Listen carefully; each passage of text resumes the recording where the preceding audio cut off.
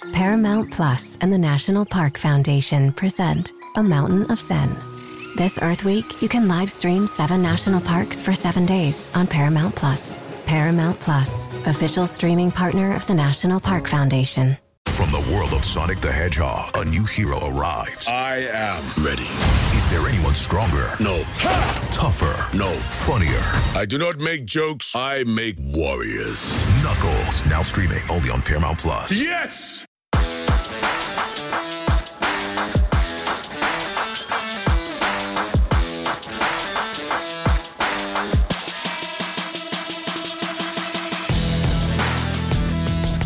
Welcome back to another edition of Through the Smoke, a Miami Hurricanes football and recruiting podcast here on the 24/7 Sports Network. Have plenty to discuss here now that we're kind of just in our weekly podcast mode. Plenty to touch on. We'll touch on the NFL draft, share our takeaways from that in general, big picture wise, and from a Miami perspective. We have plenty to discuss with the transfer portal now that it is closed, but players that have entered the portal still have to figure out their landing spots and make decisions. And we'll touch on some guys that Miami's interested in that are in the portal. And then I want to touch on some JUCO guys Miami's offered here recently, Gabby. I want to touch on some summer official visits that are getting set during the month of June. Maybe bring some new names that we've touched on a little bit, but just kind of emphasize them even more now that they are scheduled to take official visits here in June. So plenty to touch on. I want to start, though, Gabby, with the NFL draft. And from a Miami perspective, big congratulations to Tyrique Stevenson, goes in the 2nd round. Will Mallory goes in the 5th round, and DJ Ivey, who is a 7th round selection. So Miami finished the draft with 3 players selected. That was more than expected, I think, going into the draft. It was widely expected for Miami to only have 2 guys picked in Stevenson and Mallory. Ivey snuck in there. Happy to see that. He's a good guy, works hard. I think there's something still left to tap into there from an NFL perspective. So I like that. But Gabby, when we look at this draft just from a Miami Hurricanes perspective, this 2023 draft, to me, the takeaway with this class in particular, I think it makes the case for, recruiting, developing big, lengthy, athletic frames, and all those guys, Stevenson, Mallory, Ivey, played a lot of ball too. They're all 4 and 5 year players here at the college level, all played at least 1,700 snaps, whether it's on offense or defense. Mallory and Ivey played each close to 2,500 snaps.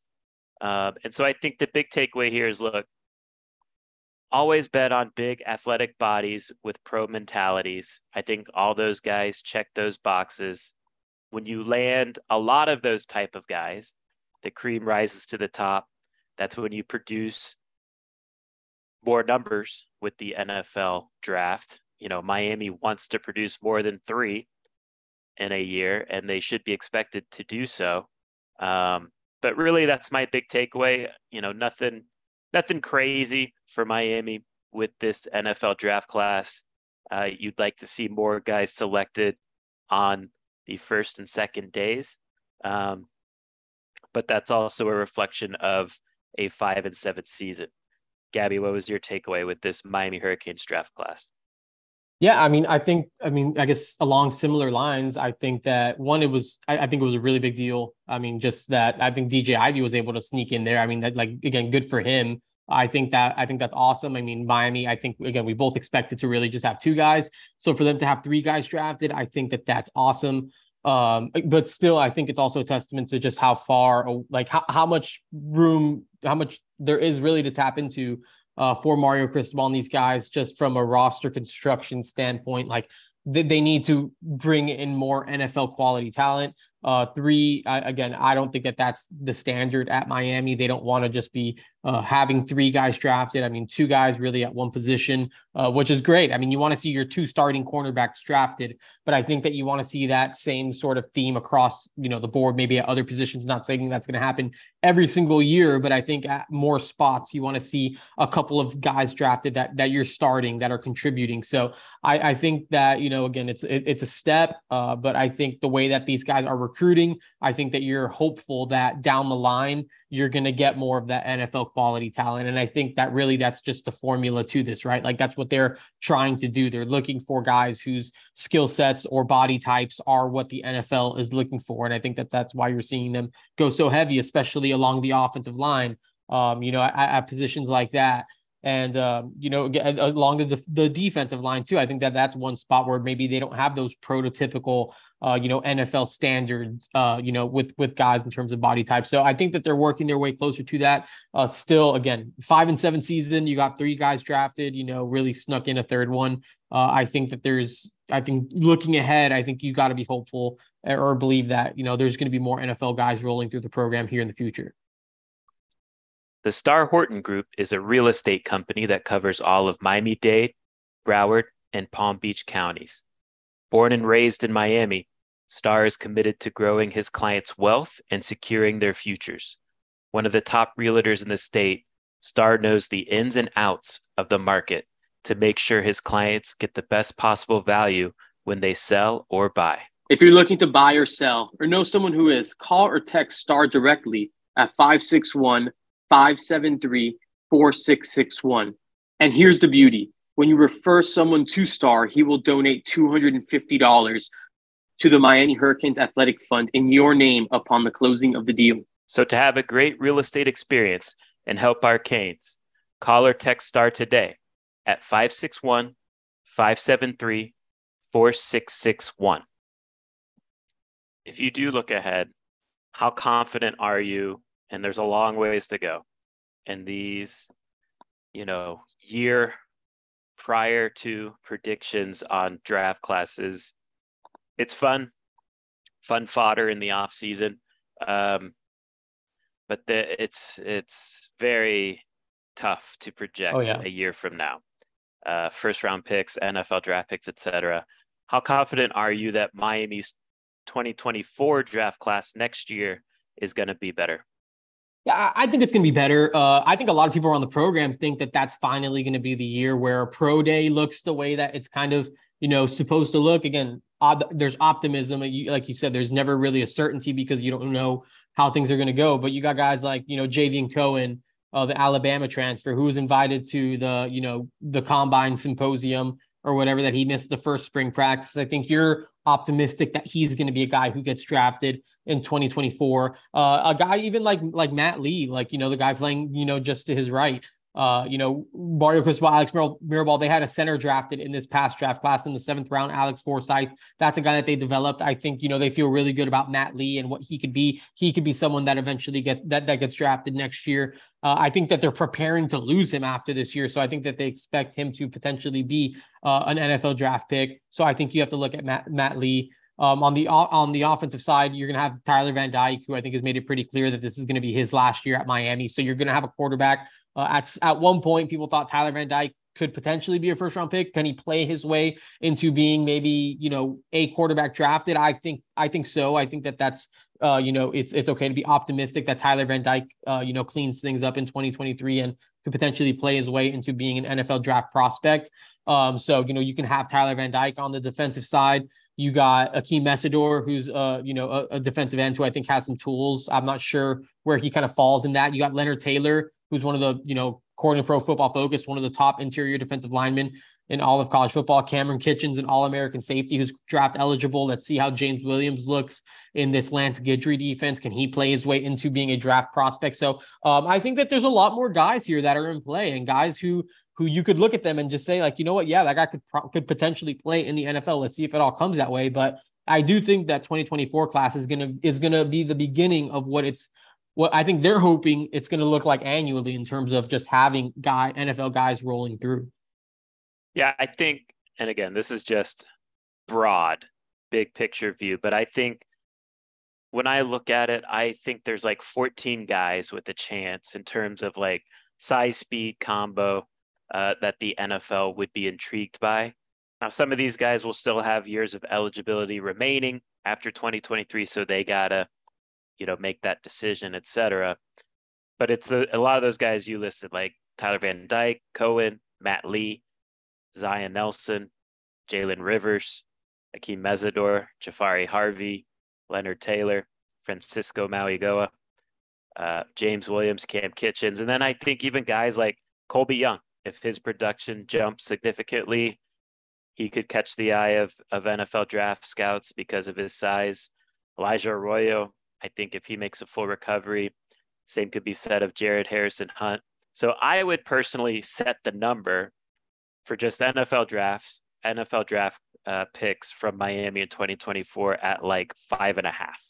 I think that 6 draft pick threshold is where you start getting into like the top 10 of colleges producing NFL draft picks in a single draft. And that would be a nice accomplishment for Miami as they're trying to get back on track.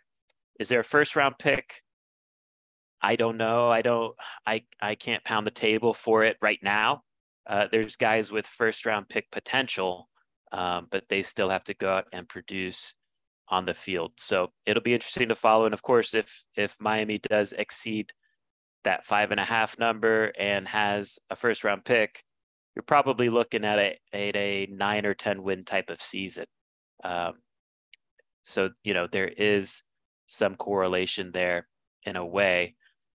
I want to talk too, Gabby, about like big picture takeaways and how they apply to Miami, via recruiting, via evaluation at the recruiting level out of high school. And you go and look at, this was a weird draft, I feel like, Gabby, for the state of Florida and South Florida in particular, because, the numbers are there, the raw numbers in terms of the state of Florida produced 36 players that were drafted, which was the most of all states.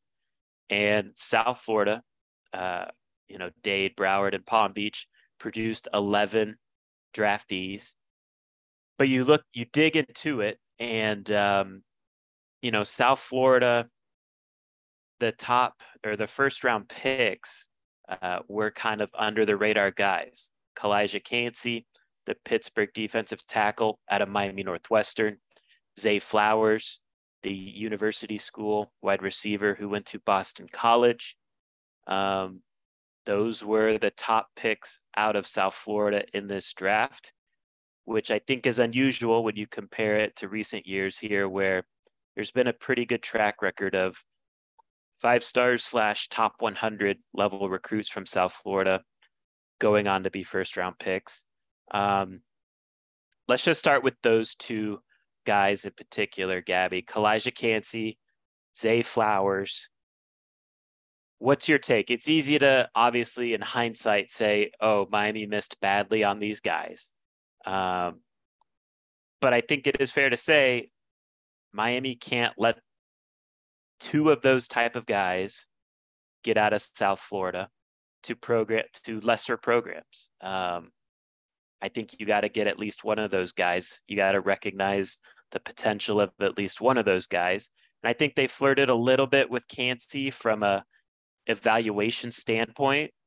But Gabby, I'm just curious where you stand on this, because you're obviously highly involved in recruiting. Both those guys, from a physical trait standpoint, the body types are smaller, but they do possess elite quickness for their position groups. Where do you stand on Miami missing them? Do you hold it against them in a big way?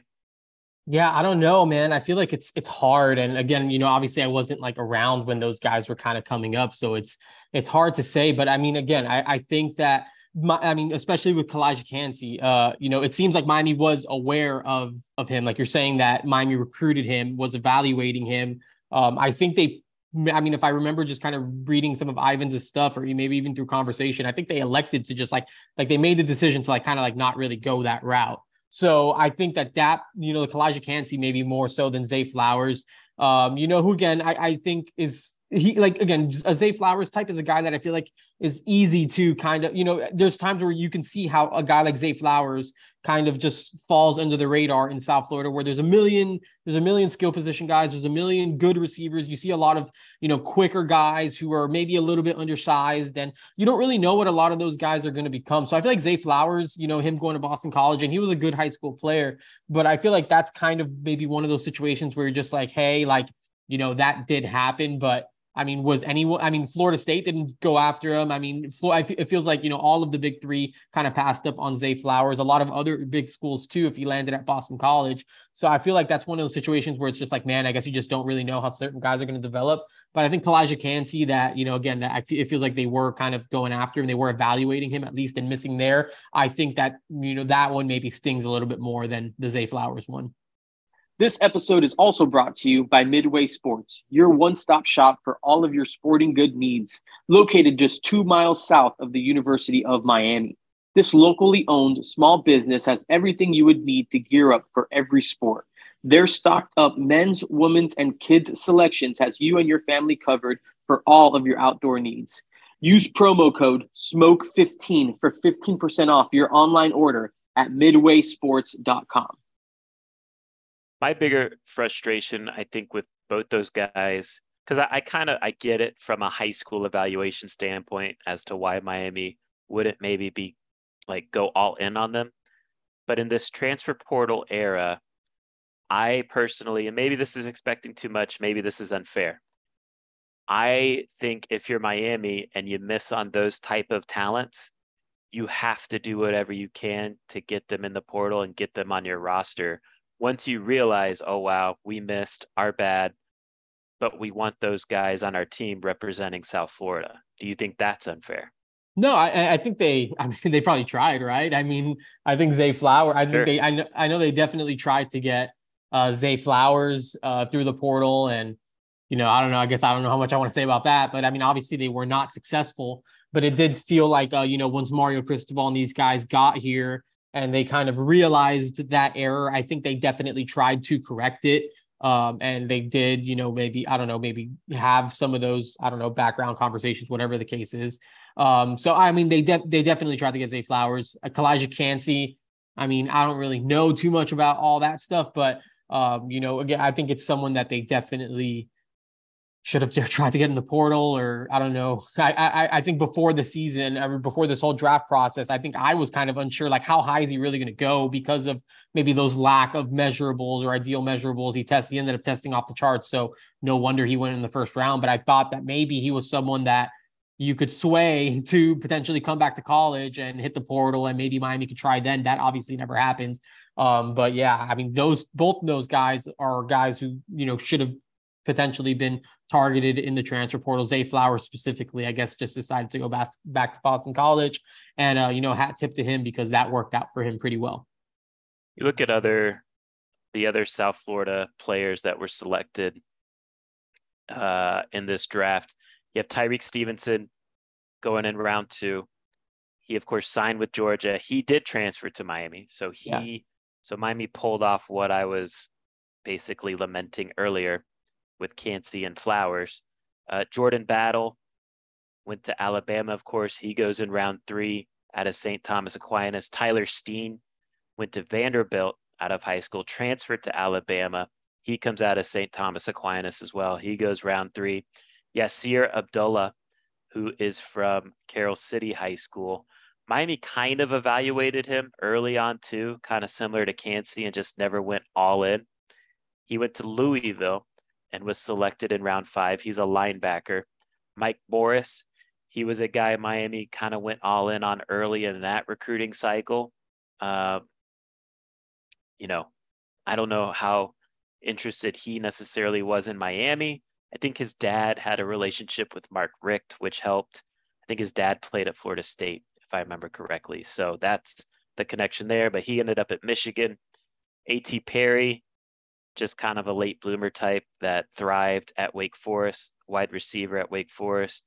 He went round 6. Nesta, Jade Silvera, signed with Miami, of course, transferred to Arizona State prior to this year.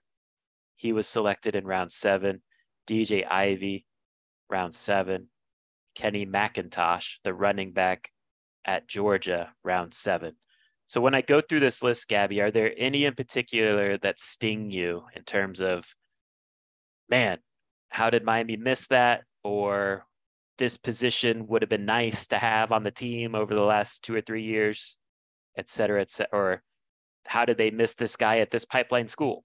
There's lots of different ways to go about this. Is there anything in particular with this list that stings you? Yeah, I mean, there's definitely a couple. And again, I think it's just the benefit of hindsight. I mean, Yasir Abdullah, I think, is one, a kid at Carroll City. He had a really, really good career at Louisville, played linebacker, kind of rushed off the edge a little bit too. I think he's someone that definitely could have helped Miami over the past few years. So Yasir Abdullah is definitely one. I think Kenny McIntosh, I guess, hurts a little bit. A.T. Perry, to me, is a big one that's just like, man, like this guy just went off and had an extremely successful college career at a position that, again, Miami kind of struggled with, particularly in 2022. Like A.T. Perry is one that, again, kind of just hurts. And, we kind of talked about it with Micah Mays last cycle. Like, it feels like, I think Miami maybe tried to right that wrong with A.T. Perry by kind of going after Micah Mays, but Micah Mays was already kind of set on Wake Forest. But I think those are the types of dudes that get out and end up having good careers that I think kind of hurt. Tyler Steen, I feel like there's not really much you could do about that. Like, he signed with Vanderbilt. I think he started off his career playing defensive line. What do you think? But, a guy like that playing at St. Thomas Aquinas, he clearly has the frame. Should Miami let that guy leave?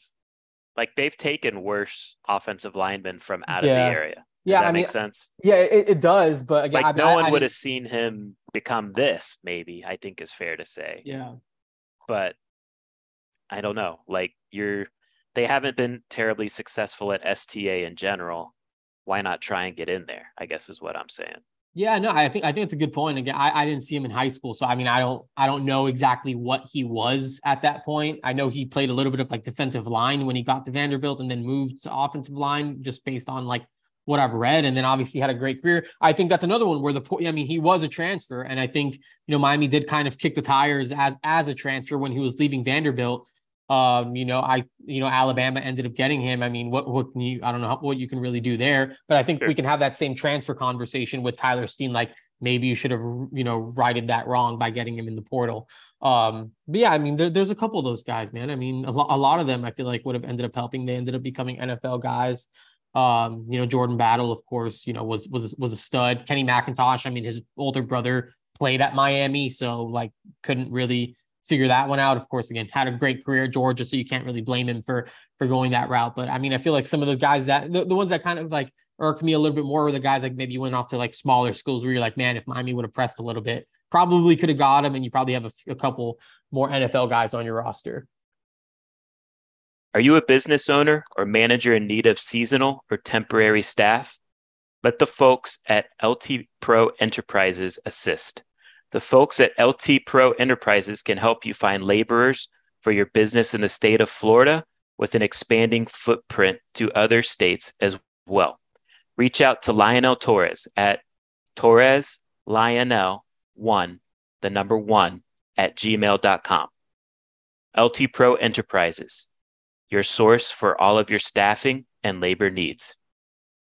So I went back and looked, Gabby, the top 100 NFL draft picks, right? So that's essentially the top 3 rounds. I went back and looked, okay, how many of these guys that were selected in the top 100 did Miami even bring in for official visits? Because to me, I think one thing that is notable with this Mario Cristobal regime is they're not shying away from big time recruiting battles. They are going after top 100 players, bringing them in, at a high clip in the spring. I think when I counted last, Gabby, it was like 27 top 100 players visited since 2023, which is a high number. So I went back and looked, top 100 players selected in this 2023 NFL draft. So in round 1, all the players selected in round 1, none of those players took an official visit to Miami. In round 2, only one player took an official visit to Miami. That was Tyrique Stevenson. They didn't end up getting him in high school, but he transferred to Miami, of course, as we know. And then in round 3, they had 3 players take official visits.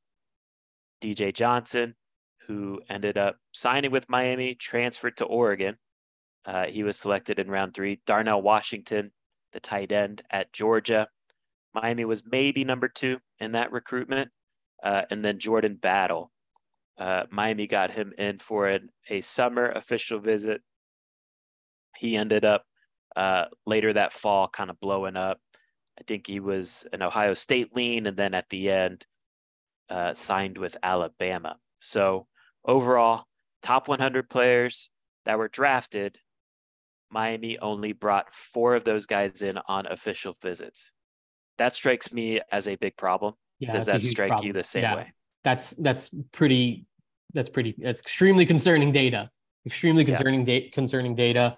I think where you can kind of feel optimistic about the future is that it seems like that's going to change because that's my point. They're hosting a ton of top 100, top 247. I mean, guys who I bet will eventually be drafted in this same exact range, David, which is what you're recruiting. You're recruiting to find guys who are going to be high level NFL draft prospects. They can't all be, but all that stuff, you know, they're definitely on the right track. So wow, that's kind of scary stuff.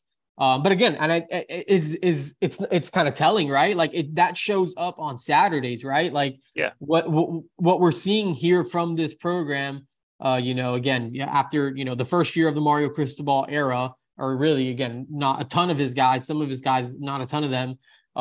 It was a 5-7 team. It was a team that was not talented enough to compete at a high level in the scope of college football and what that entails. And again, I think that this is just the importance of recruiting and having a recruiting minded operation, which Miami does have now. But wow, that's scary stuff. But again, now, it's not surprising to hear something like that when you consider what's kind of taken place, what's happened on the field.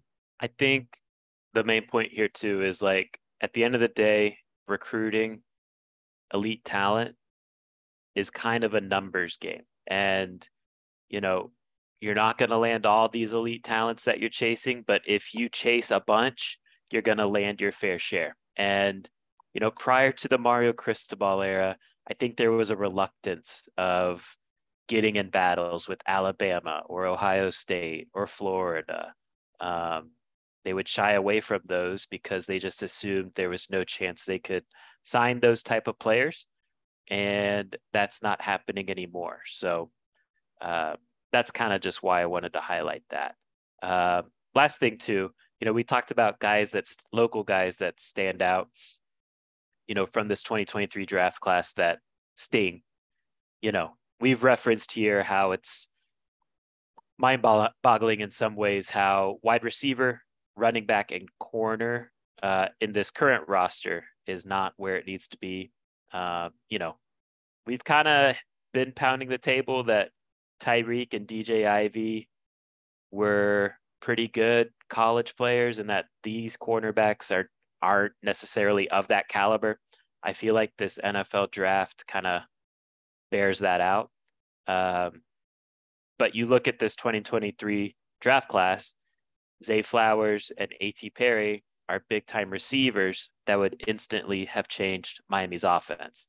Kenny McIntosh, his brother, of course, is Richard McIntosh. RJ McIntosh played defensive line for Miami in those 2016, 2017 years. Thinking back to that Kenny McIntosh recruitment, Miami never really made him a significant priority. They were kind of interested in him. Kenny was never really all that interested back. And so Miami kind of never really fought for him on the recruiting trail. He ended up, going to Georgia. But that 2019 class was a transition class to Manny Diaz. And I think at that time too, Miami kind of had their sights set on the 2020 running back class locally, which featured Don Chaney and Jalen Knight. And in my opinion, recruiting, you can never look ahead at classes down the road. You have to maximize your current class before you look ahead. And so Miami didn't sign a running back at all in 2019. And, it does make me think too, like Kenny McIntosh, with this current coaching staff, the way they battled for Mark Fletcher. He was committed to Ohio State for a lot of the cycle in the fall. He decommits. Florida's the team to beat as soon as he decommits. But Miami never stops battling, and they end up signing him. I think Mark Fletcher has a chance to be drafted, kind of similar to how Kenny McIntosh had a chance to be drafted once he came out. So, I just think in general, Miami has to do a better job of evaluating local recruits, putting the effort in, welcoming those battles, and protecting the home turf. You're not going to land all these guys, of course. That's unrealistic, but they have to produce more than, it's hard because Nesta technically was a Miami recruit, a commit, DJ Ivy, of course. And then I guess they get credit for Tyreek Stevenson. So, but anyways, I think those numbers are still on the low side. What about state of Florida? Because I think state of Florida is interesting too in a lot of ways. South Florida produced 30% of the state, draft picks, which to me I think is on the lower side for a typical year. This includes now with the state of Florida, Will Mallory, who's from Jacksonville. If you look at the schools that produce the most prospects from the state of Florida, it's kind of interesting too. Illinois had 4 players from the state of Florida. Devin Witherspoon, who's from the Panhandle. Jartavius Martin, who's from the Fort Myers area. He went round 2. He's a defensive back. Sidney Brown and Chase Brown, they're twins, a DB and a running back, came from Canada, but they played high school ball in the Bradenton area. 4 players selected to Illinois. Florida also had 4: Anthony Richardson, Gervon Dexter, Ventral Miller, and Amari Burney. Georgia had 3: Jalen Carter, Nolan Smith, Kenny McIntosh. Would have been 5 if you count Tyreek Stevenson and Amir Speed, who transferred to Michigan State and was selected. So any takeaways on the state of Florida draftees? Yeah, I think just Miami needs to be better in their home state. Like, we're talking about, Georgia coming in and of course, Georgia's going to get theirs, and Georgia recruits Florida, as well as anybody. And I think you have to always understand that, some of these major programs are going to come into Florida, especially South Florida, and recruit their guys. But I think, if you're Miami, especially with the way that it's kind of being prioritized now, I think you need to find a way to keep the best players in the area, or evaluate in Miami. Better. You know what I mean? So, and that's hard because like, there's a lot, a lot of these guys, again, like what Illinois does, like, that's just, I think they can't have more than Miami. They can't. No, of course not. But I think you also have to tip your cap to a school like Illinois, because who else? Again, I don't have it all in front of me right now, but who else was recruiting some of these guys that went to Illinois and became, NFL draft picks? So, I think that there's always going to be those guys that get out, those guys that kind of,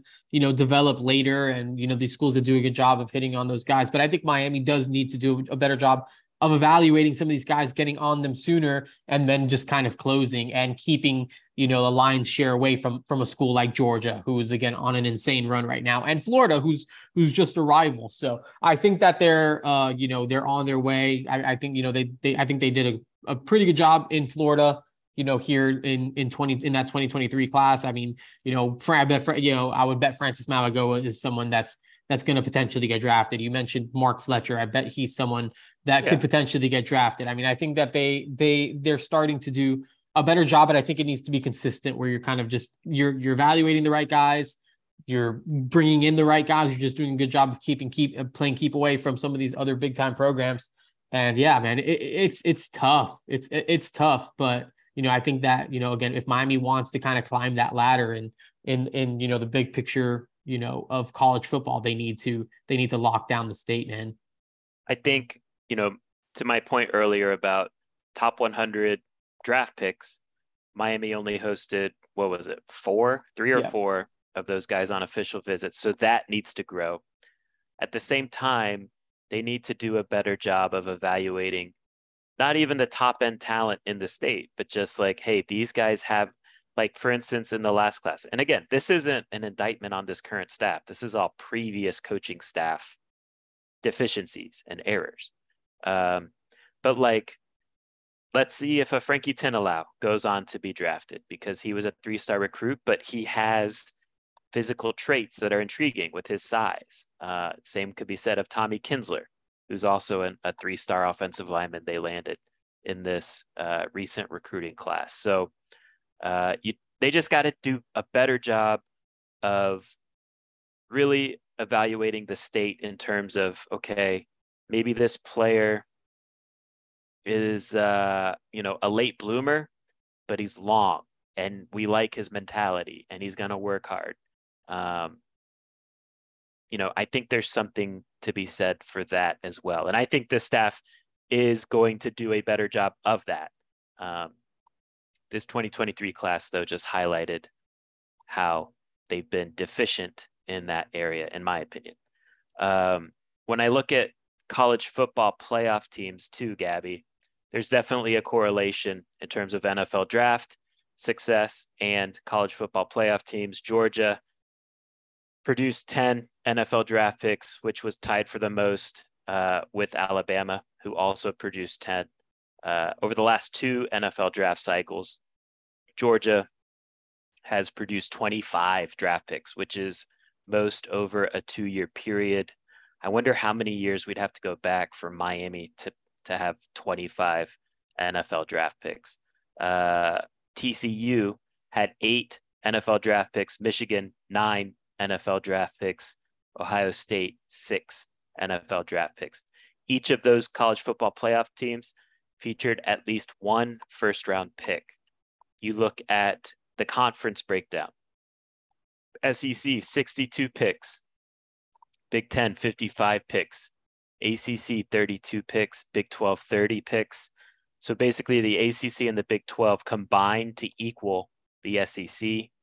And that's what the Big 12 currently constructed with Oklahoma and Texas. Yeah.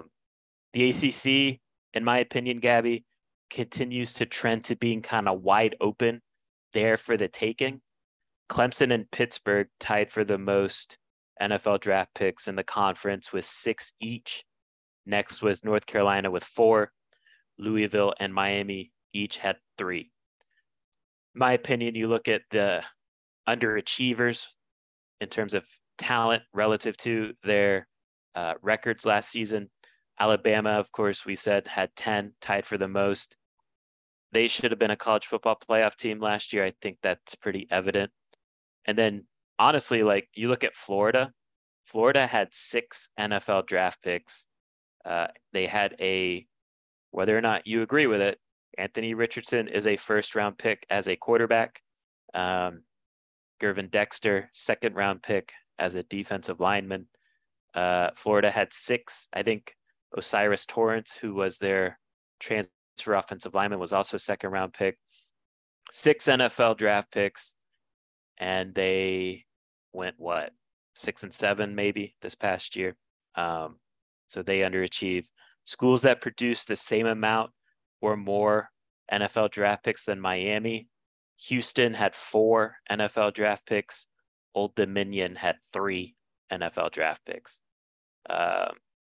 So just kind of an interesting overview. And again, it's not a perfect correlation to on-field success, but it is an indicator, I think, a little bit of the talent level of a previous year's team. And it can also provide kind of a report card in the recruiting process in terms of evaluation and just, being able to win recruiting battles against big time programs. So that's all I got for the NFL draft. Gabby, you have anything else you want to add? No, man. I mean, you crushed that with all the data. I think it's extremely telling. And, I think this is all information that I think Miami can learn from, where you can study some of these guys that, you know, went to some of these smaller schools. Yeah. And you look at the traits, like what did we miss here in high school? And again, not when I say we, I'm not talking about this current Miami staff, but just in general, what did these schools miss on? What traits did this guy possess that Illinois kind of banked on them while, you know, everyone else kind of passed up on them, or, you know, just things along those lines. And again, I think just the nature of just like how many top 100 draft picks didn't visit. I mean, that's an astounding number. But again, I think that there's a light at the end of the tunnel. And, you know, with the way that these guys are kind of going about their business, it should be better in the future. So I am optimistic about that. All right, let's take a quick break, and then we will jump into transfer portal talk. On May 23rd, I want to go back to normal. What's normal? the Paramount Plus original series, Evil, returns. We've already hunted werewolves, demons. And now what? A baby Antichrist? Okie dokie. Prepare yourself You will not beat us. for the end. I have visions of hell. Make it stop, make it shut up. You're not gonna survive this. Evil, the final season, streaming May 23rd, only on Paramount Plus. All right, we are back. Gabby, I believe the portal's now closed. It closed officially April 30th. There's been some guys here in these early days of May who, you know, the paperwork's been getting in late, et cetera, but I would assume now that we're here at Wednesday, May 3rd, that this is it in terms of the portal, guys jumping into the portal. So again, what does this mean? It means no more guys can enter their names in the portal to transfer and be eligible for this upcoming season. It does not mean that guys that have not picked their destination are out of luck. They are still guys that are in the portal can still pick their destinations by the start of this season and be eligible to play. From a Miami perspective, Miami only loses 3 players in the spring window: tight end Khalil Brantley, which we knew at the start of spring football, defensive end Jabari Ishmael, and defensive end Thomas Davis. Gabby, we don't need to get too much into detail in each one of these players, but I personally am a little surprised by the numbers. Only 3 guys entering. I expected it to be at least 5. Are you surprised by that? Yeah, I'm honestly pretty surprised that it ended up only being 3. And I honestly, I'm mostly surprised, not because I was just like waiting on any like specific player to hit the portal, but I think we saw the chaos that kind of was this spring transfer window. And like, I don't know, man, like I feel like if you're on kind of like a 2-deep roster during this period, like I feel like you had so much kind of like power, you have so much power just because like schools obviously don't want to lose you, can't lose you. I feel like there's so much opportunity for you to just be like, all right, this is what I need, or I'm gone. And you kind of have the ability to just kind of get up and go and search for whatever it is you're looking for elsewhere. And that would leave a team kind of stuck. So I do feel like, you know, we saw so much of that, right? We saw so many guys transfer, so many like, oh my goodness, like this guy's available now, that guy's available now. Those types of things. So I think for Miami to kind of keep this thing intact, I think there's a lot to be said about that, because there's a lot of schools where that wasn't the case, where dudes were just kind of like, you know, hitting the portal left and right, or whatever the case is. And yeah, Miami had to stumble through maybe that Tyler Van Dyke situation, but it got resolved relatively quickly. And so, you know, I'm surprised that there wasn't any shockers that's just like, dang, like, you know, maybe let's say like a Daryl Jackson in the December window, where it's like Miami didn't want to lose that guy, but they lost him because the transfer portal. You know, so I think it's good that, you know, everyone who contributed or is expected to contribute at Miami in 2023 stayed around, because again, I think that this was a situation where, you know, Miami could have just not been so lucky, or just whatever the case is. So I think it also says a lot about the buy-in, just from a lot of the guys on the team. Miami's NIL situation and all that stuff being strong enough to keep their players happy and making sure that, you know, things are all kind of, you know, all smoothed out in that regard as well.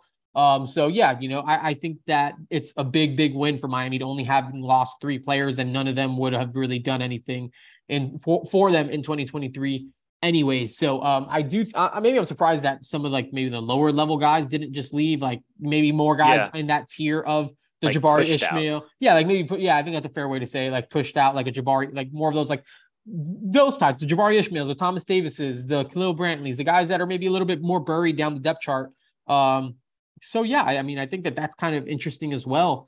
But I also think that it's because Miami does have some flexibility with their spots. Like, I don't think in their mind, at least last I heard, that there wasn't necessarily a numbers crunch where we're just like, we really, really need to get down to this number because we need these spots for whatever. Like, to me, I think they're operating as though they had the space that they needed to go make moves if they wanted to. So I don't even know if they're in a situation where they had to go push guys out because we're like, dude, we need that scholarship. Yeah, I think that's well said. I am surprised they did not push more guys out. And so when I checked in on this, like, just why not? You know, I guess the feedback I got, and you could roll your eyes at this or view this as spin, but the feedback I got was, I think internally they've, there's no doubt that from a pure talent perspective, you could make the case for pushing plenty of other guys out, right? But they said on the flip side of that, they are pleased with the overall buy-in of these players that are on the lower end of the talent spectrum that are on the team. And quite frankly, they're pleased with, the overall development of those players as well from the month of spring football. So from a culture standpoint, I think they're comfortable with keeping those players around from a buy-in and good vibe standpoint.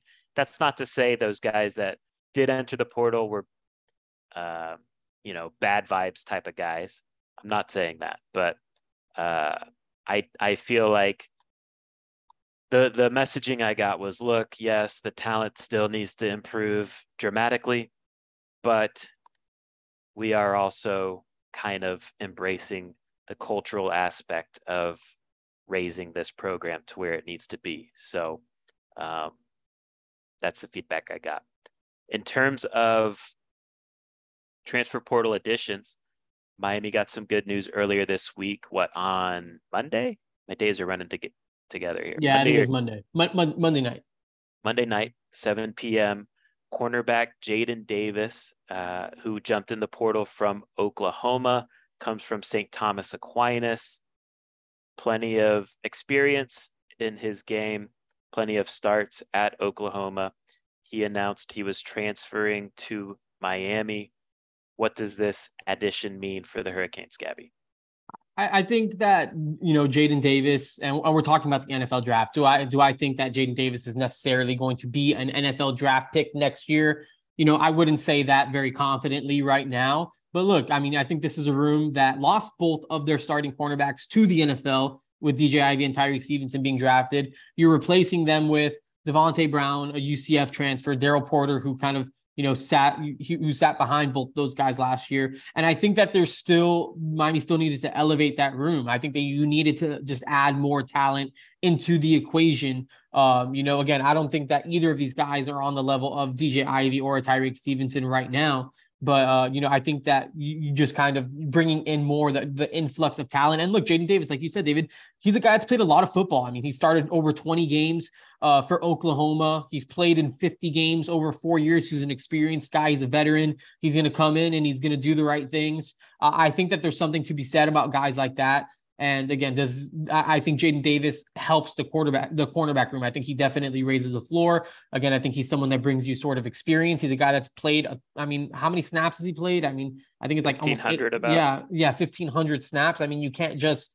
I feel like that's experience that matters. And again, this is a cornerback room that needs to just continue to be pushed, and they need to continue to add talent to this room. So I think Jaden Davis is someone who accomplishes. That of just adding more competition to it. He can, battle for a starting role. I think he's someone that's going to get on the field. He's going to play. He's going to do his job. And I think, I think it's a solid addition for Miami here in 2023.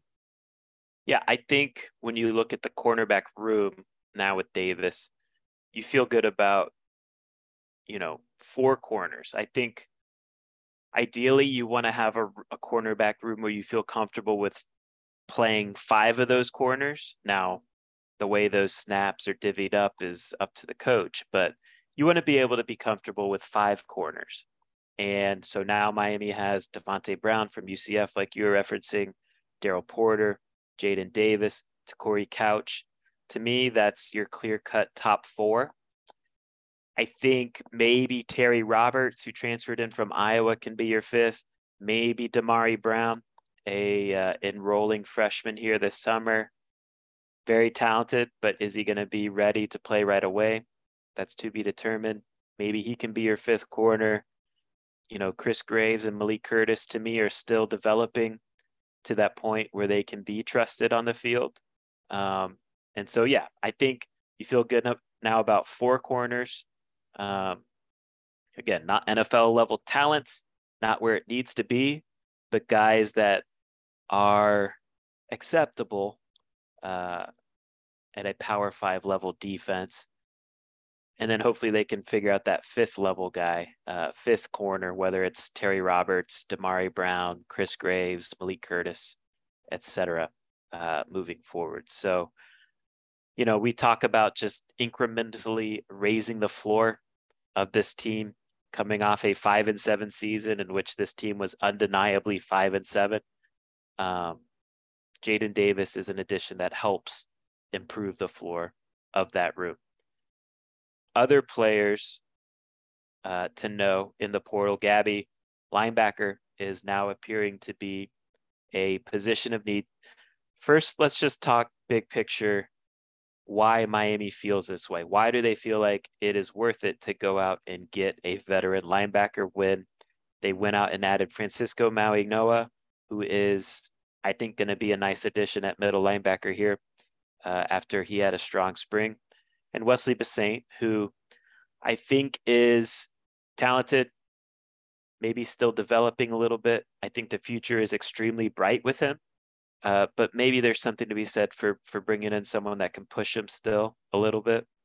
Yeah, I just like that, man. I think that because of those things where, yeah, you know, I think everyone in the building knows that Wesley Bissainthe, his future is extremely bright at Miami. You know, they're really excited about his skill set, what he can do. They're really excited about what he did as a true freshman, but I think he's someone who, you know, is still kind of maturing physically. You know, he was a little bit over 205 pounds as a freshman. He's probably a little bit closer to 215, maybe 220 pounds now.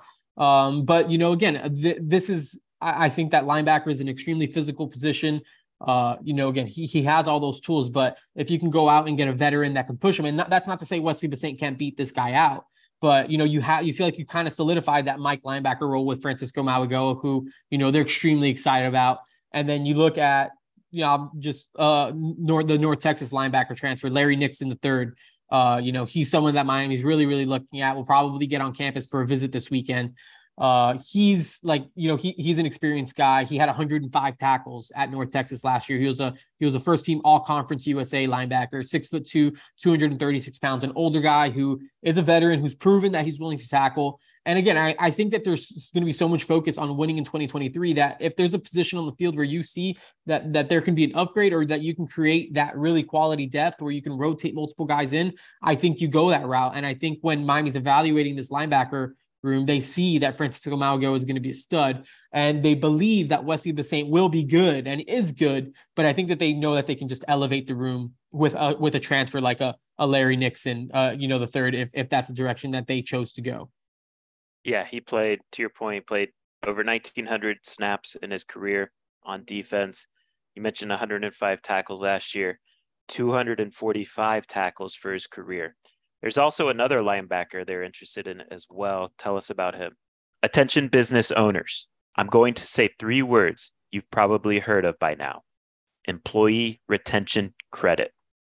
If you're a business owner with W-2 employees and you haven't explored this program, you need to schedule a call with our friends at Foreman Law Offices ASAP. The employee retention credit can put thousands of dollars back into the hands of business owners. However, the rules are complex and have changed many times since the inception of the program. You need to have a qualified law firm with experience in the ERC. Evaluate this for your business. You won't owe them a dime until you get paid. All you have to do is go to erclawyers.com and fill out the short questionnaire to schedule a call with their team. 2 minutes may be worth thousands of dollars for your business. Get it done today. ERClawyers.com. Tell them TTS sent you for Through the Smoke.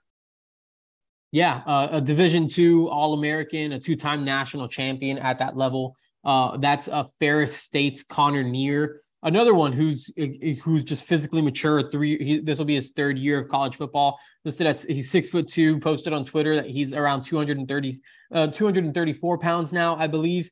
So again, a physically mature guy who has got it done at that level. Again, I think there's obviously still a leap there. Maybe that's not as maybe sure of a thing as a Larry Nixon would be. But look, Oklahoma has offered Connor Neer. Michigan State has offered Connor Neer. West Virginia has offered Connor Neer. He told me that he hopes he's going to come down for a visit at the end of this week. I wouldn't be surprised if it's over the weekend. They're having a transfer official visit weekend that I'm sure that we're kind of going to get into a little bit. But I wouldn't be surprised if Connor Neer is down here in South Florida visiting Miami. So those Larry Nixon III, Connor Neer are the two names at linebacker, really at that will linebacker spot that I think that they're kind of evaluating right now. Yeah, again, it's like you said, at the D2 level, but last year he generated 66 tackles, 10.5 tackles for loss, 3 sacks. Yep. National champion. I think they're two-time national champion, back-to-back national champions. Yeah. And he is originally from Michigan. I think the early vibe is keep an eye on Michigan State because of that reason, but we'll see how that plays out for Connor Neer. How about defensive tackle? That, of course, is a position of need that we all know about by now. I want to start with Tywone Malone, who is a guy that's in the portal that we've discussed plenty here since he's entered. He goes 6'4", 305. Number 63 overall recruit in the country from the 2021 class, I believe. Signed with Ole Miss. Only played 97 defensive snaps this past season at Ole Miss. Totaled 10 tackles and 1 sack. He took a visit to Ohio State this past weekend. Did not commit coming out of that visit. What's the latest feels you have on Malone and Miami? Yeah, I think Miami's in an okay spot there. I think since Tywone Malone hit the portal, he's kind of been linked to Miami. He was almost immediately linked to Miami, and that's because he has the body type exactly of what Miami's looking for along at the defensive tackle spot. A lot of what we've talked about in the past when we've talked about the interior defensive line: 6'4", 315 pounds. A little bit over 100 snaps, over the course of his career at Ole Miss, not like a massive sample size. But again, I think just that body type is someone that I think he can find his way into the rotation at Miami, potentially a lot sooner than at Ohio State, who has no shortage of size along the defensive line. So I think that, again, just kind of chatting with people who know people who are around Malone, it does seem like Miami is a school that those guys want to check out. So again, I haven't been able to kind of pin down a date or solidify that, Tywone Malone is definitely visiting. But I wouldn't be surprised if he was in South Florida soon, checking out the Hurricanes. And I think if things go well, I would feel pretty good about Miami's chances there. Then Kiwi Rose is am I saying his name right? Kiwi, do we know? Yeah, I guess. Yeah, that sounds right to me. That's how I was saying it. Kiwi Rose out of Louisiana Tech, kind of a veteran defensive tackle. He's played 1,400 snaps in his career at Louisiana Tech. This past year, 24 tackles, 4 tackles for loss and 2 sacks. He's a guy I guess Miami's looking to possibly bring in this weekend for a visit. Yeah, it seems like, he's someone that could definitely get down here this weekend. He's kind of like that big prototype body that you want, 6'4", 303 pounds, the first team all-conference USA interior defensive lineman. Miami does have connections to the state of Louisiana. Kiwi Rose isn't from Louisiana, but, recruiting staffer Dennis Smith, he was at Louisiana Tech coaching when Kiwi Rose was recruited. So I believe that there is a relationship there to an extent that could potentially benefit Miami. And if Rose does get down to South Florida this weekend, again, I think you have to be feeling pretty good about where that could potentially go. How about wide receiver? Another position that we are hyper-focused on. Yeah. Xavier Henderson, I think you reported, right? He visited. Was it an official visit last week? It was an unofficial visit last week. Okay. So he was on campus last week. Transfer from Florida, 6'3", 195 last year. He had 410 receiving yards and 2 touchdowns. Again, did that with somewhat erratic quarterback play. So he's a guy that could be a deep threat with more consistent quarterback play. What's your understanding on how this transfer portal recruitment is going? Yeah, I kind of got word late last week that Miami wasn't feeling super confident about where they were kind of at in that recruitment. I think during the week, I mean, there's a lot of things that kind of initially made sense. Xavier Henderson is from Miami. He played his high school football at Miami Columbus, which is the alma mater of Mario Cristobal, Alex Mirabal, Alonzo Highsmith, a lot of the big faces of the University of Miami football program. He got on campus pretty quickly after, officially being in the transfer portal. These are all positive signs. But I'm not exactly sure what changed just as the week went on, but I think there was just kind of a drop in confidence from Miami's end. And, it does seem like Cincinnati might be one school to watch. And yeah, that sounds really weird and strange and all those things, but for whatever reason, just not really seeming to work out for Miami in that recruitment. As things stand here on Wednesday, things can of course always change as we've known them to, in these recruiting processes. But right now, I'm not sure I see Xavier Henderson at Miami. Then Jaquay Jackson, who was the D2 receiver we touched on in spring football because he visited during a practice. He plays at, I believe it's D2, right? California University in Pittsburgh, Pennsylvania. Over 1,100 yards and 13 touchdowns last year. Number one, is Miami still interested in him? Number two, who are they battling to land him if they are? Yeah, I think Miami would still take. I think if he called Miami right now and said, "Hey, I'm in," I think that they would be happy to accept his commitment because there is just such a great need at wide receiver. I think there's definitely been some frustration with just how long the process has kind of played out. He got offered by Texas A&M kind of earlier. He finally got to Texas A&M, this past week. I believe he started that official visit on Monday. It's probably wrapped up or pretty close to wrapped up by now. So I think now that he's maybe seen A&M, I think that he's potentially seen everything that he's needed to see.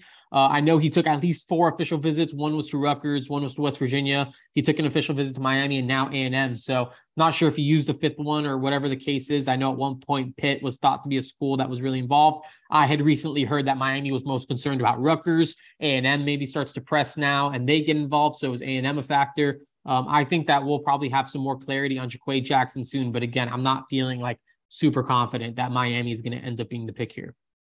Interesting transfer portal addition from the weekend, Zahari Franklin, who comes from UTSA in San Antonio. Highly productive receiver at that level. He goes 6'1", 185, over 1,000 yards, over 10 touchdowns in each of the last 2 seasons. For his career, he's generated over 3,300 yards and 37 touchdowns. Gabby, I imagine anyone with a wide receiver need would be interested in Mr. Franklin. And I know you posted on the board that Miami would likely be interested in Mr. Franklin. Do you have anything else to add there? Yeah, I just know that they really like Zachary Franklin. Again, for all the reasons that you mentioned, they need someone with production.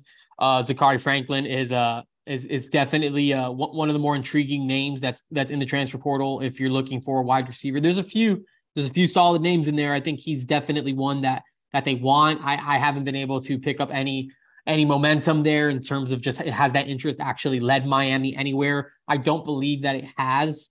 So I think they're still kind of chipping away, David. I think they're trying to figure this whole thing out. And, of course, I think it's something that they will eventually get figured out, but I'm not sure if any of these situations are going to be the ones that come to fruition. How about Keon Coleman, who is Michigan State transfer portal wide receiver? He goes 6'4", 210, 798 yards last year, 7 touchdowns. The thing that I think makes him, like, if I was picking wide receiver, just dream scenario for Miami to land, it would be Keon Coleman. He caught 10 of 16 contested catch targets last year. So basically he changes the equation on 50-50 balls. Reeled in on deep shots that were contested catches. He reeled in 7 of 10 of those deep shot targets. So he's a guy that goes out and wins balls one-on-one against defensive backs. I think he'd be the perfect fit. I think he'd give Miami. I think he's the rare player that might be worth one win if you get him for an entire season healthy, and you have a Tyler Van Dyke healthy for an entire season as well. I do think, from what I've been told, Miami is highly interested in him. I don't know how much that interest has been reciprocated, but I do know Miami, of course, is highly interested in Keon Coleman. Where it goes, I'm unsure. Have you heard anything in that regard? Well, I mean, Zach Blostein over at Knowles 247 posted an update with Keon Coleman. Keon Coleman's actually going to be at Florida State this weekend for an official visit. And some of the other schools that they mentioned, that he mentioned involved, are Oklahoma, LSU, and North Carolina. And of course, highlighted that, Dillon Gabriel at Oklahoma is, a productive quarterback. Jaden Daniels at LSU is a talented quarterback. Drake May, as we know, is going to be one of the top picks in next year's NFL draft. He can elevate the stock of a wide receiver. And then, Jordan Travis is a solid quarterback who also had, a really good 2022 season. And, those are some of the guys that I guess Keon Coleman appears interested in playing with. So right now, no real Miami buzz there, but there is some buzz to Miami's biggest rival on the schedule. So that could be just like a double whammy for the Hurricanes if that situation came together. How about cornerback? There was a recent offer here for a late addition to the portal. Louisiana corner Trey Amos, Louisiana Lafayette Raging Cajuns. He goes 6'1", 189. I think widely viewed as a future NFL draft pick in some round. NFL draft pick corners, very hard to get. And so I would imagine he's going to be a hot commodity in the portal. What are you hearing with Miami and Trey Amos? Yeah, I think this is one situation that they're going to really pursue. I mean, I wrote on Monday that I thought even if they went and got Jaden Davis, that I thought that they were going to still pursue a second cornerback. And Trey Amos is probably the most popular name in the transfer portal right now. Almost immediately had offers from Alabama, Florida, Miami, Oregon, Oklahoma, Arkansas, Penn State. A bunch of schools are throwing their hat in the ring of this recruitment. And when that happens, you never really know which way it's going to go. I think the kid's from Louisiana, I believe. LSU took like 4 cornerbacks or 3 or 4 cornerbacks in the transfer portal. I'm not sure if that's necessarily the best fit, but if they feel like he's going to play, maybe LSU is a natural spot. I mean, of course, the intrigue of going to Alabama is always a big deal. Oregon, I think, has done a really good job with transfers that they've kind of prioritized. I think Miami, this would be a really, really big type of get for the Hurricanes. He played for Billy Napier at Louisiana Lafayette. So, I mean, maybe Florida is just, again, one of those natural fits that it just kind of makes sense that way. Not sure exactly what direction that's going right now. But I know that's one that Miami is going to kind of, again, do what they got to do to try to, stay involved in that one. Money can be the root of all evil when you don't understand it. A couple of bad decisions shouldn't continue to affect us years later, and the path to recovery shouldn't be as painful as the regret. Everyone at some point needs help with their financial situation, and Pride Financial can lend that helping hand. Pride Financial offers a patient and judgment-free environment and will provide you with the knowledge and power you need to realize your dreams. Once they identify your goals, they will guide you to the finish line, holding your hand every step of the way. Repairing and building credit is only the first step. They'll educate you on a variety of banking and financial institutions, what resources they offer, and how to maximize funding for your financial needs. Gain access to a vast network of realtors and licensed dealers to receive outstanding deals on prime real estate and the newest vehicles to fit your lifestyle. They even offer education and services to assist those more involved on the business side of things. Text 305-393-7698 or email globalchoice_consulting@yahoo.com to book a free consultation with Pride Financial, and let's take pride in our finances.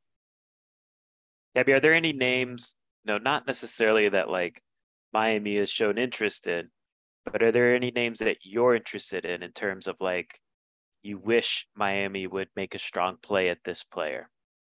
Yeah, I mean, I think that there's a couple. I mean, I think one that stands out is Jordan Tyson. I mean, he's a receiver out of Colorado. He played at Allen, Texas. He had a really, really good year. I'm trying to pull up his stats here now, but he had a really good year a really good year last year. He was one of the bright spots on that Colorado offense. I think he had I think it was like 22 catches for like 400 plus yards, had a few touchdowns too. And then he kind of went down for an injury.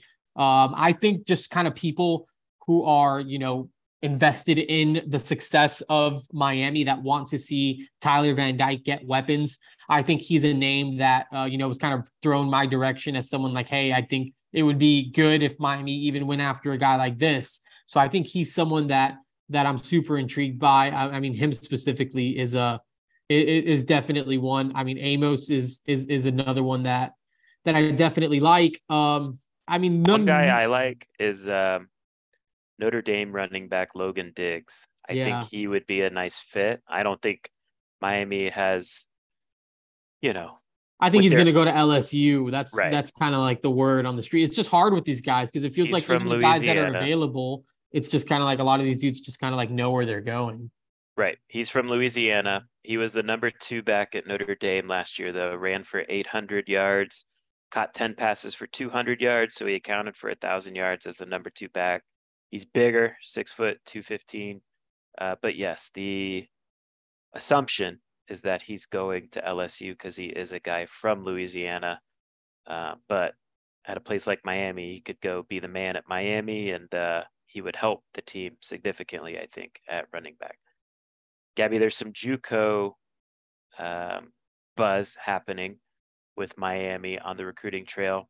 I'm just going to give you the floor. There's like a few JUCO names to know. Run us through each of them. Tell them what we need to know. Yeah, I think let's go with the one that's kind of emerged today. That's Shamar Kirk.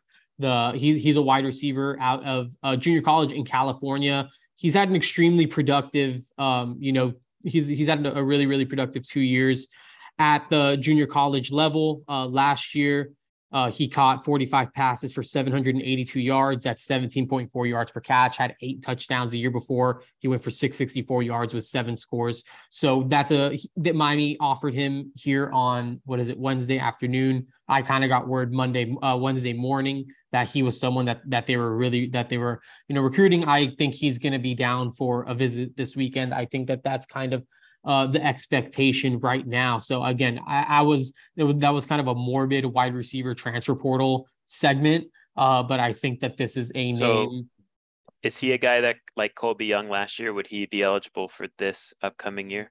Yeah, and he would get here sooner than Colby Young. So Colby Young was like a really late, like a July edition. The Shamar Kirk, I believe, could get here in the summer. He's already played both of his junior college seasons. So he's available. He took an official visit to Texas A&M. Purdue's offered him. UCF has offered him. He's got some Power 5 interest. Mississippi State's another SEC school who's offered him. So Shamar Kirk is definitely a name that they're going after. So I think that's again, his highlight tape is definitely not bad. And again, he's been productive. So that could be one situation that works out, especially if he does follow through with that visit this coming weekend. The other is Amari Wiggins. He's an interior offensive lineman out of Coffeyville Community College in Kansas.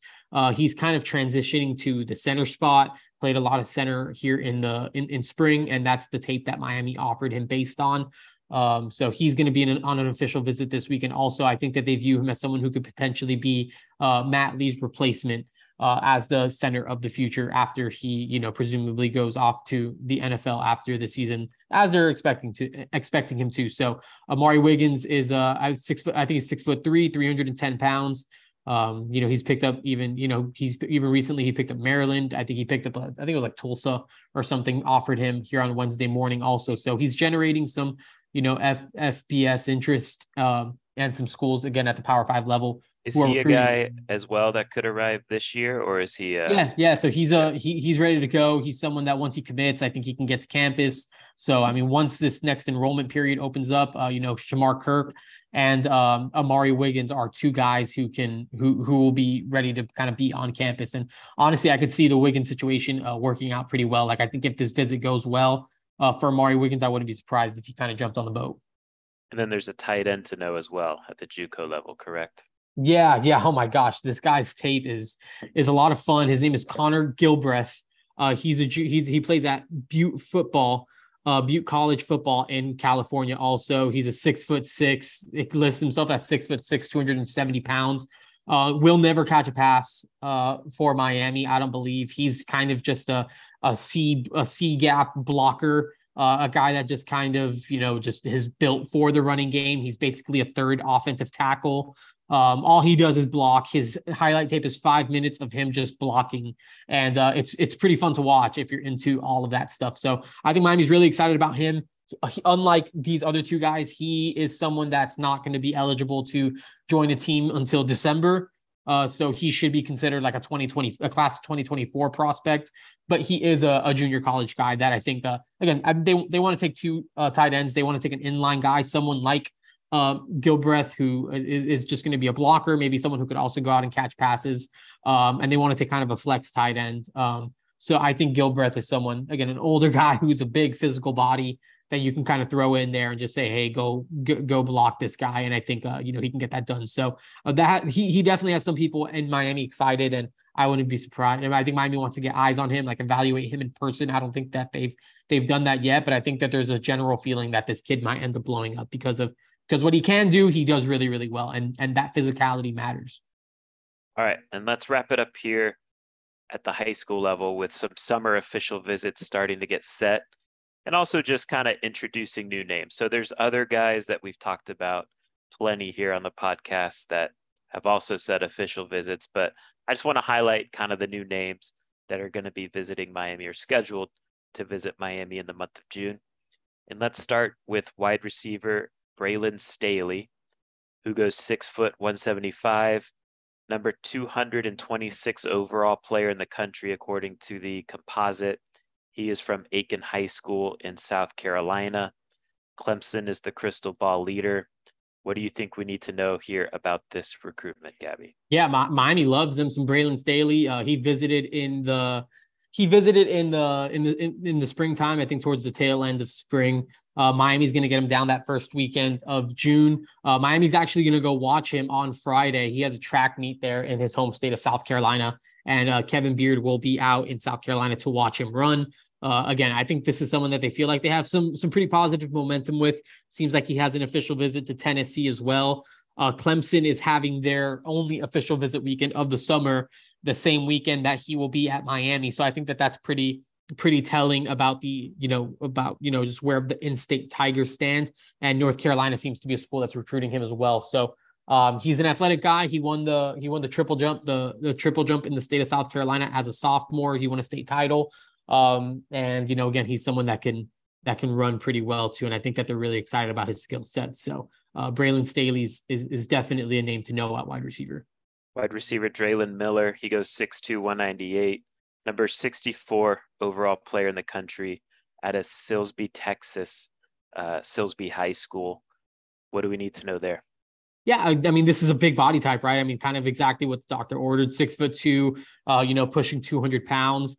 Miami introduced their new director of recruiting operations. She comes from, her name slips my mind right now, and I do apologize for that. But, Draylon Miller kind of quote tweeted her announcement that she was going to be at, the new director of recruiting at Miami. And he seemed really, really excited about it. I wouldn't be surprised if some of those Texas connections that Miami's kind of established, are kind of paying off. And again, Draylon Miller has that first weekend at Miami. He also has a USC visit locked up as well. So I think this is someone we're still learning about. Obviously, a bunch of names in play at a bunch of different positions, especially at wide receiver with all the local options.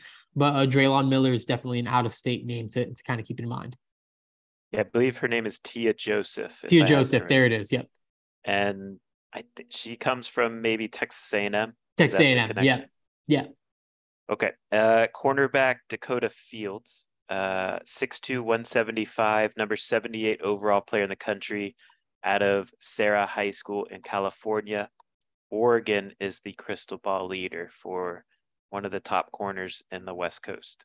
Yeah, I think there's someone that Miami's still recruiting at a high level. I mean, I think it's going to be a tough pool out of the West Coast. I mean, I think the Ducks are in a really good spot there. I mean, he has a late June official visit with Ducks. We know all about those late June official visits and how that's the weekend you kind of want to get. The Ducks, who are the crystal ball favorite again, have that one locked up. USC gets them the first weekend of June.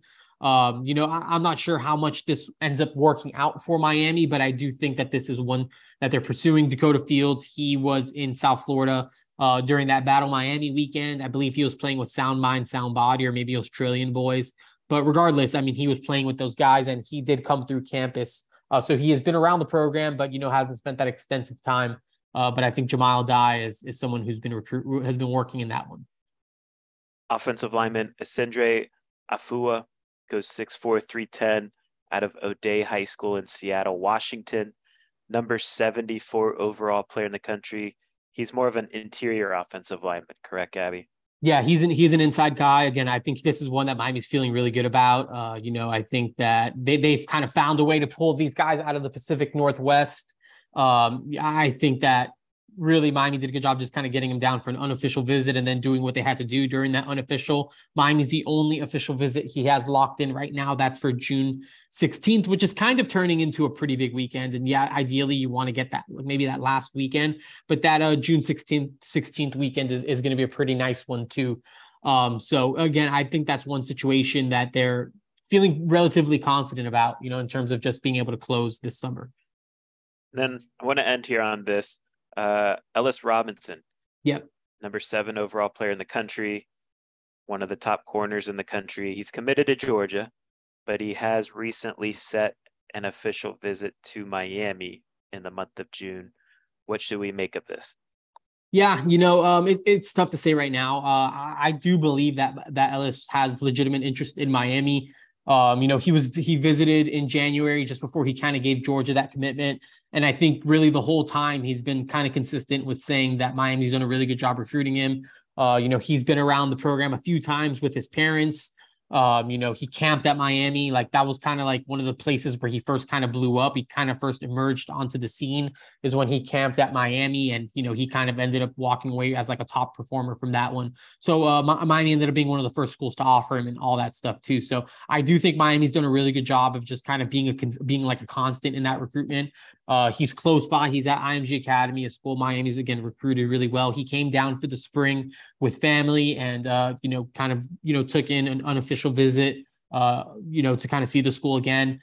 He has an official visit with Miami scheduled. I believe that's the only one outside of Georgia. And look, I think it's going to be an extremely hard pull to get Ellis Robinson. He's a top-rated cornerback in the country away from Georgia, just considering, we talked about the NFL draft stuff. I mean, it's hard to turn down the opportunity to play for the Bulldogs. I mean, it's just, it's tough, but I think Miami's doing what they kind of have to do to try to keep this recruitment as interesting as they can. And again, I think that official visit, or that step of taking an official visit, I think is telling, of his interest in them.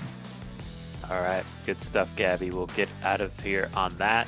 Appreciate everyone for listening to this podcast. Appreciate all our sponsors and their support. It means so much to us. And until next time, take care.